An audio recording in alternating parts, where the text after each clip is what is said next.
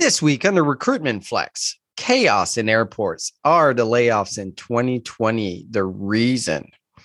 Is Amazon running out of people to hire? Kraken CEO makes it really clear what he wants his culture to be.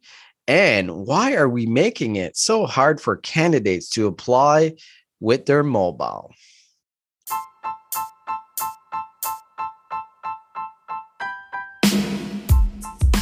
Welcome to the Recruitment Flex with Serge and Shelly. I'm Serge. And I'm Shelly. And we talk all things recruitment starting right now.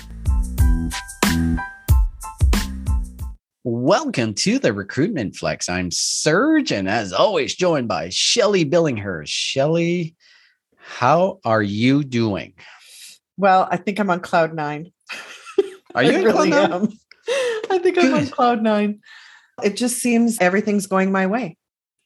I know. How do I explain it? Every single small thing in my life is going in a positive direction. Like, other than still am single. So not that's on the list. So just don't, I could tell by the look in your face. You're just like, I knew where you're going to go. No, I'm not announcing I have a boyfriend. Oh, I was Don't even go there. Yeah. Every week I'm waiting for the announcement. No, that's not it. That's not it. Now what's happening with you? So my girls, all my girls, so my wife and my 3 daughters are leaving for Florida tomorrow with my parents-in-law. They're going to be staying there for 3 weeks. And then we're going to meet up again in New Brunswick. But on that note, very sad. I'm very disappointed with what's going on with the airports. There was a change in my flight, England back to Canada, that was going to basically take 32 hours to get back to the location of where I want to go. And that's not really an option. So Shelly is going to represent the Recruitment Flex at RecFest. I am so happy that you decided to go without me, even though I'm sad. I'm going to have serious FOMO, but I think it's the right thing. I know, Serge. And I know we talked about this. So just to share with the audience, I know I had originally thought if Serge isn't going, then I don't want to go. Like, this is the Recruitment Flex. And then I thought, oh, hold on a minute. Hold on a minute. As much as I was very sad, I do understand, and things happen outside your control. This is what we're seeing everywhere in terms of travel. Like, even Chandler was supposed to go to Vancouver tomorrow, and then they changed his flight to a time that he couldn't go.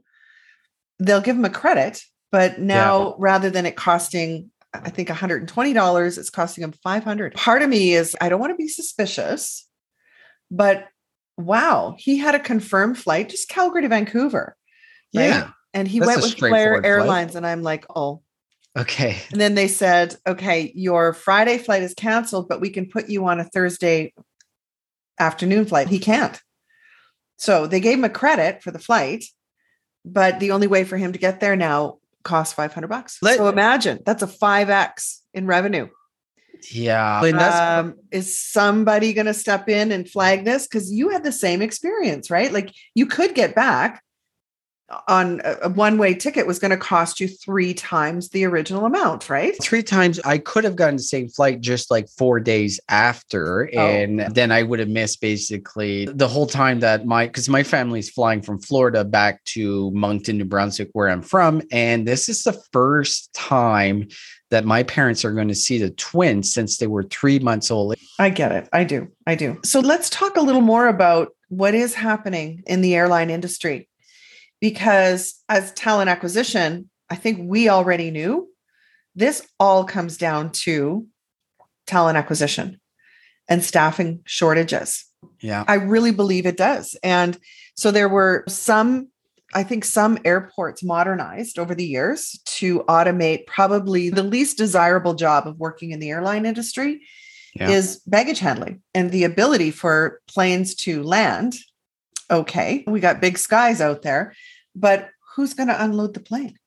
Yeah. Isn't that's according to what's being reported? No surprise. There was lots of pent up demand. Many people didn't know if this summer was going to be another black summer. We didn't know. And so when it became clear that it's safe to travel, people were just like, I'll take a ticket. But unfortunately, that's one thing to be oversold, and another thing to figure out once you land, if there's not enough staff, to check people in or out or unload baggage. That's a bit of a bottleneck. Yeah, the horror stories that we're seeing across the world. One airport that has been on the news quite a bit has been the Toronto Pearson Airport, with just these insane lines for international, even national. And a lot of people were thinking here in Canada, was it the travel mandates as far as vaccination cards? But that's been removed now for a week, that you can fly anywhere in Canada without being vaccinated. So that is not the delay. It's very clear that they just don't have enough staff. Where are these workers? Where have they gone? And this is where corporations really took the wrong approach when the pandemic hit, because they got a lot of money. They got billions of dollars in government aid so they can be set up and be ready when the skies open up again, that they would be able to handle the capacity that is going to be needed. Did they do that? No. The first thing they did is they laid off a great portion of their staff. And that staff has not come back, which is what is causing our challenges right now. On top of it, they did a lot of early retirement for pilots. So this is all cascaded into the travel nightmare that we've seen right now, because staff shortages, a lot of people want to travel, no plan by the airlines. I'm not the only one that's going to be disrupted when it comes to flights this summer. But Shelley, how do you fix this? How do you fix it? I think I am going to give a credit here to Chad Sowash and something he said probably a year ago. He said right from the beginning, nobody wants your shitty job for the shitty rate of pay. So not commenting on the mask mandate being lifted, because in Canada, you still have to wear a mask on the plane, which just such common sense. But when it comes to baggage handlers and those people servicing, like all those behind the scenes, including security check-in, because they didn't strike, but they are protesting right across Canada. And their number one concern is we're overworked and underpaid.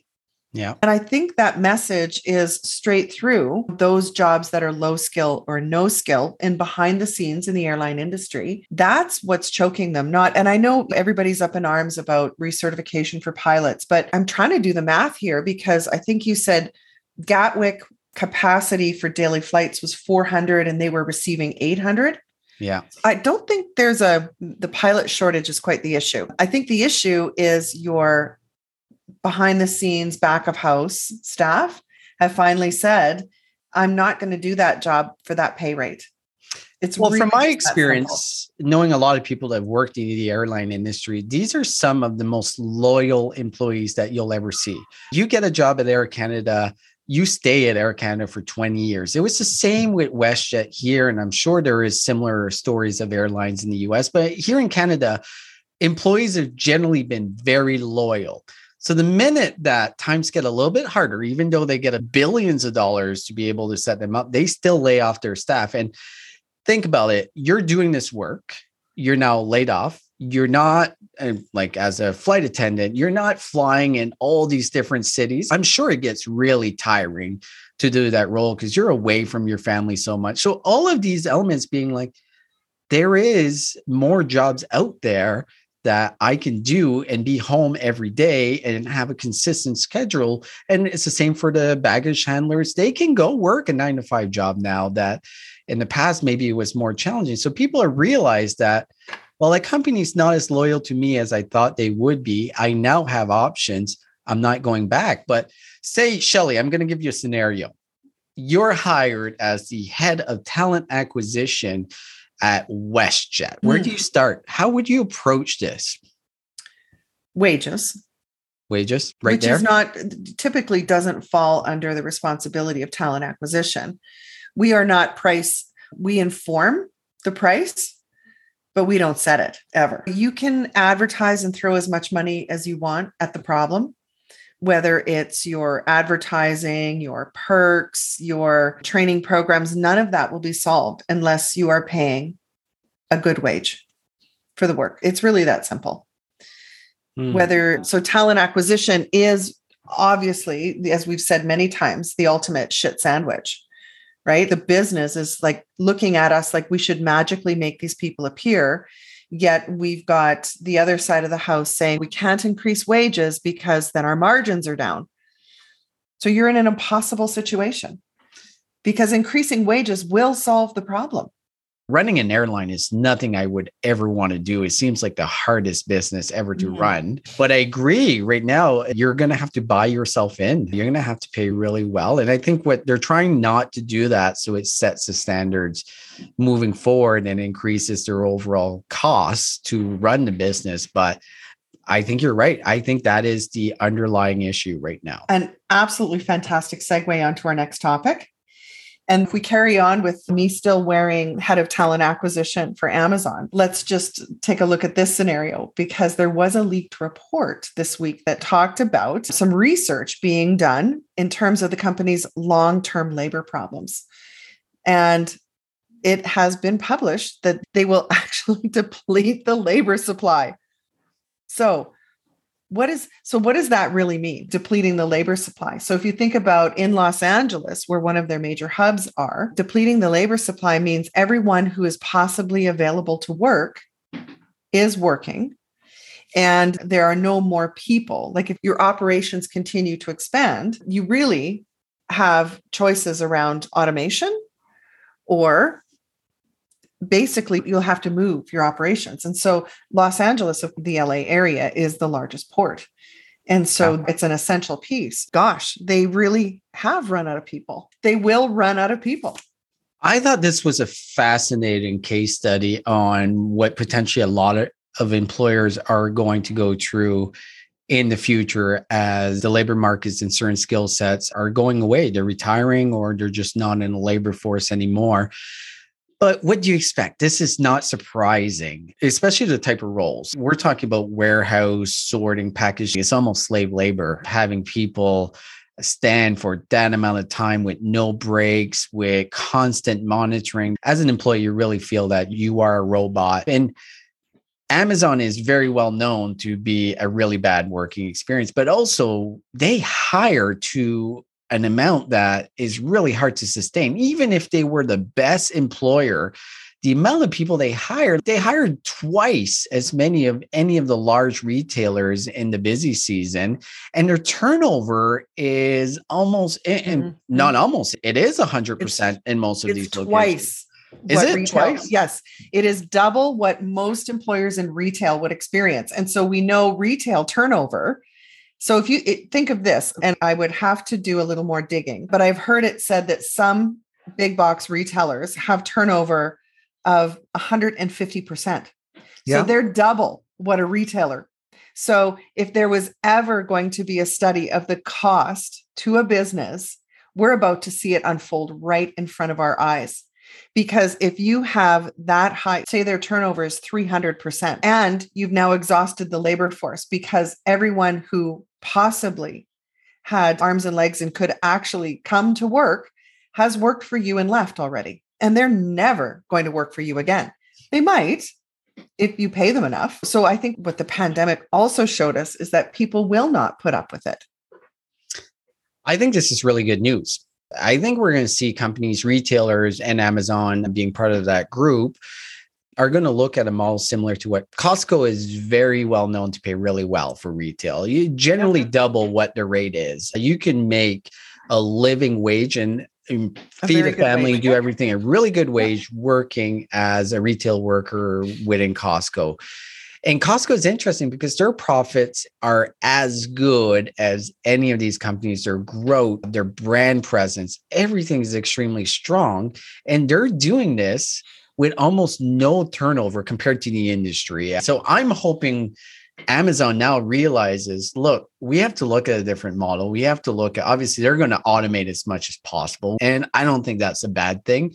But the people they do hire, I'm hoping they realize that they're going to have to compete with a completely different sector or segment of the population that they did in the past by paying more. Paying people $17 an hour for backbreaking work, it will burn out. You can't rely on hiring a workforce that on average is going to stay there 3 months.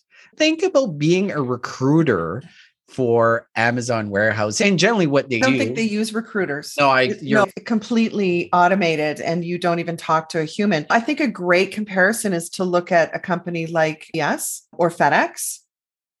And although they were always nervous that Amazon was going to steal market share, which they did, Yeah. But in the end, who will win is those that retain good people and treat people well, because FedEx is quite well known for treating, it's hard work, yes. And your package sorters and handlers, most of it, although it's automated, they tend to have long-term staff.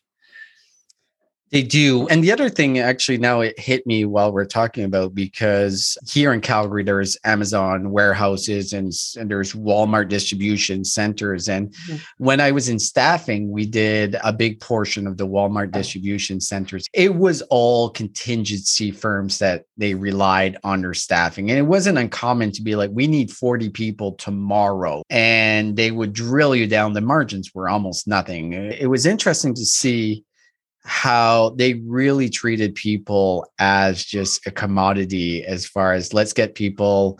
And when they quit, let's just hire 20 more. But eventually you are going to run out of people. And I never thought we would see the day. They are there.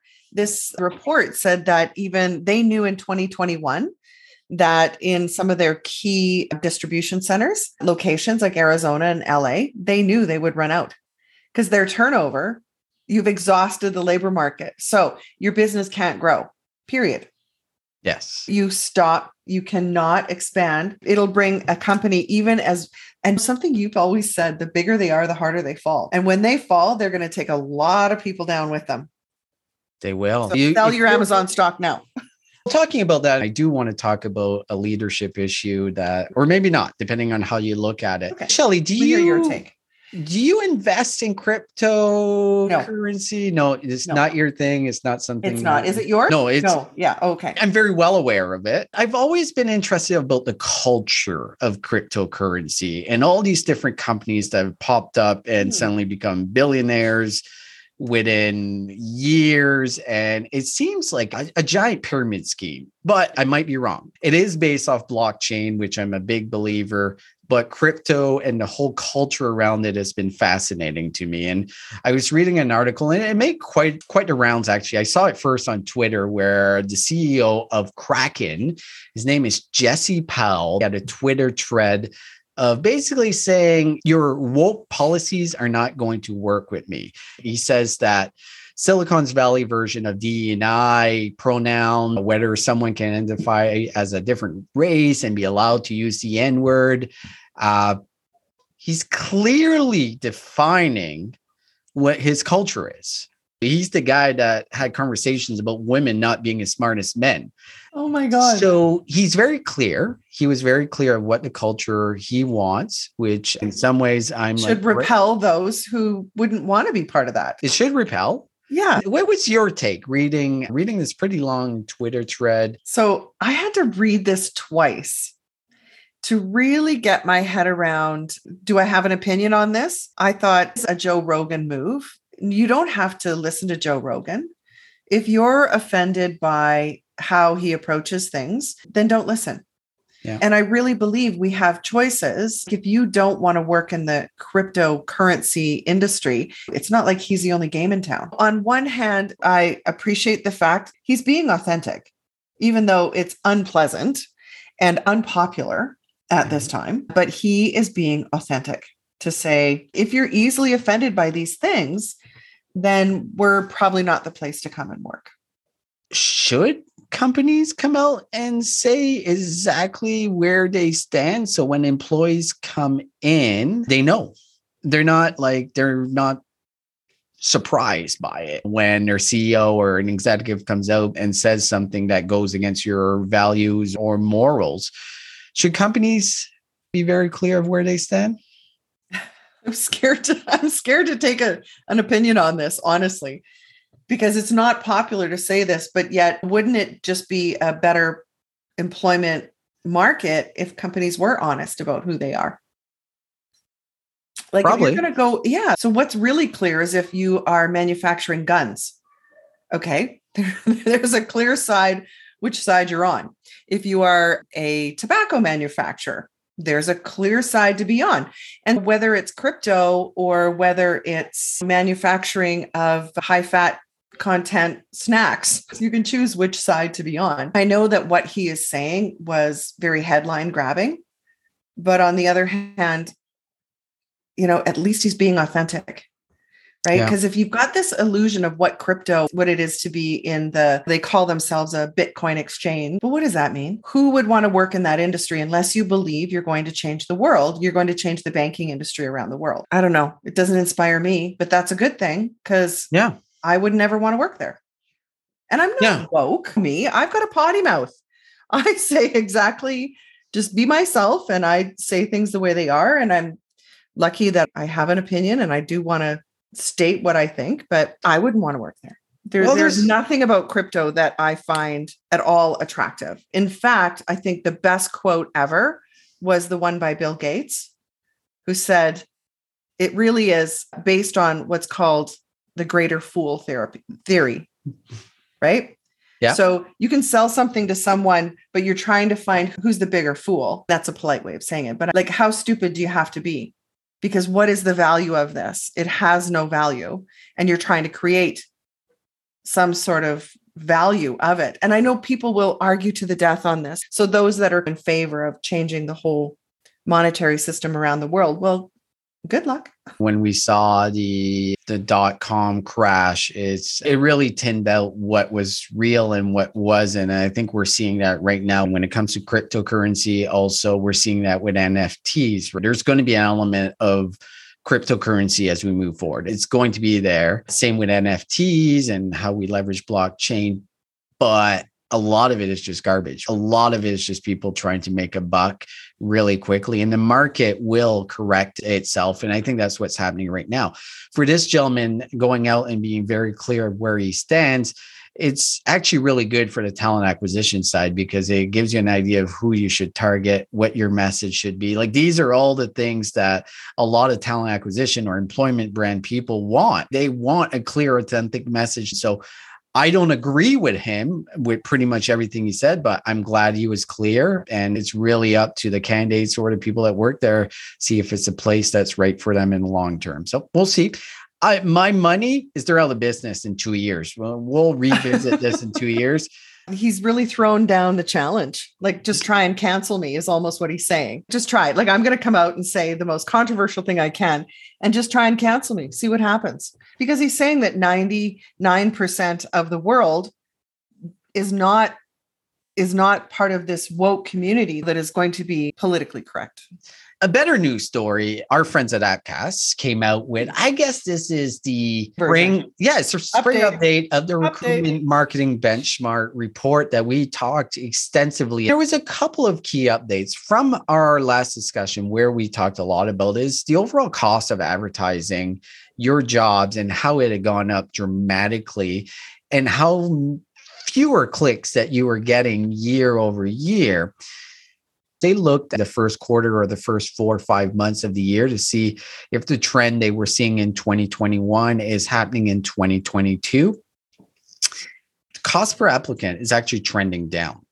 So last time we talked, cost per applicants were around $29 and it's around $26. So it's definitely trending down. Now your benchmark, if you're in talent acquisition, you're looking, how much should I be paying for an applicant? What's a good rate?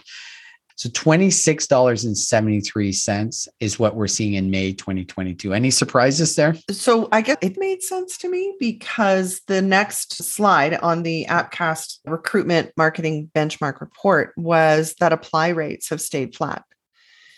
Right. What it said to me is you can throw as much money as you want at your advertising, because you're right. The cost per applicant shot up even over $30 at one point and now down to 26. Because if your cost of acquisition, your cost per applicant has jumped up that high and you realize that you're not getting your apply rates just haven't gone up to match, you need to start doing something different. Let's talk about apply rates so apply rates have stayed really steady at 3.95%. Right. It's still shocking, Shelley. So that means that 96% of people that are clicking on your jobs are not actually submitting an application. Oh my God, this is really important. Listen up, everybody in talent acquisition, because that means something is really fucking broken. We're seeing around 70% of people look for jobs on a mobile phone, and the majority of people want to apply for jobs on their mobile. There are very few of an easy way to apply for a job on your mobile. So how can employers get the information they need from a mobile process that is simple, fast, and a good experience? Because if they're not, they're losing a ton of candidates, right? I think that's part of it. Yes. Yeah. And I'm thinking even one step beyond this, because we've been beating that drum and for some reason they're just not listening, because the belief that you can continue to throw money at advertising your jobs and consistently 3.95% average apply rate. In some states, I know in this Appcast report, in some states it's as low as 3.3% apply rate. So there needs to be I believe, a huge shift in the market. Candidates are speaking loudly with whether it's their phone or they just will not endure your applicant tracking system, because that's the first thing I thought of is if there's ever been a time to get rid of your clunky, cumbersome applicant tracking system, it's now. And the whole register to apply, which is essentially what you're saying as well, like trying to apply on your phone. You can't like squeeze and expand just to figure out what the questions are on their 8-page apply form, right? Yeah. And so the reality is innovation will come out of this. We're going to keep a very close eye on what Appcast has to say. But on that note, Shelley, this was another fun week. Still sad that I'm not going to RecFest, but I'm very excited that you are, because you got to you're the better looking. You're the face of the recruitment flex. Thank you. You better represent really well. No, I'm not. Listen, it is the recruitment flex with Serge and Shelley. And so do trust, I will represent well. And I promise not to get drunk, fall down, and knock out my 2 front teeth. Oh, that would be amazing. I want stories. I will. All right, audience. Thank Shelley, you so have much, a great Serge. week. Okay, we'll talk soon. Bye.